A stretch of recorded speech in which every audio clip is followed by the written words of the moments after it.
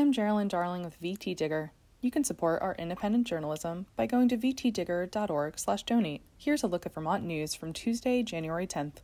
Since 2007, Vermont has awarded more than $33 million in incentives to companies that were opening or expanding in the state. It's a program that supporters say brings in far more in tax revenue and economic value than it costs. But little information is publicly available about the businesses that have received grants through the Vermont Employment Growth Incentive Program, including whether they actually lived up to the promises they put in their applications. This year, some lawmakers hope to change that. A new bill would require the incentive program to report on what's been called proprietary data, such as how much money particular businesses have received each year from the state, how many jobs they've created, and how much revenue they've put in state coffers thanks to corporate incentives.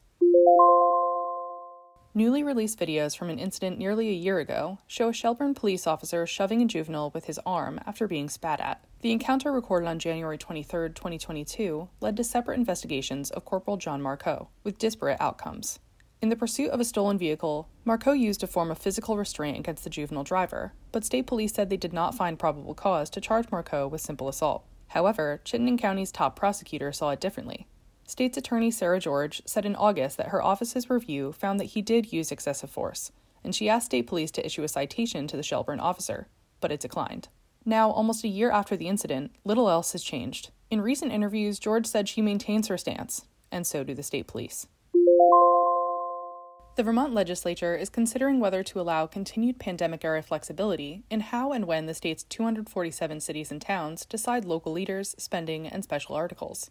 Lawmakers passed several bills in the past 2 years, letting communities make short-term, COVID-safe changes in their annual town meeting and to gather municipal governing boards solely online.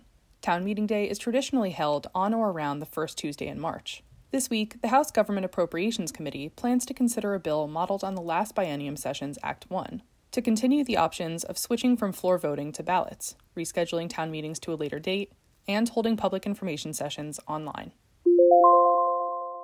Arguments about what documents have been shared and scanned stalled a hearing Monday on Monsanto's motion to temporarily halt demolition of the former Burlington High School to preserve evidence in a high-profile contamination case. A federal court judge asked the attorneys to return next week with answers.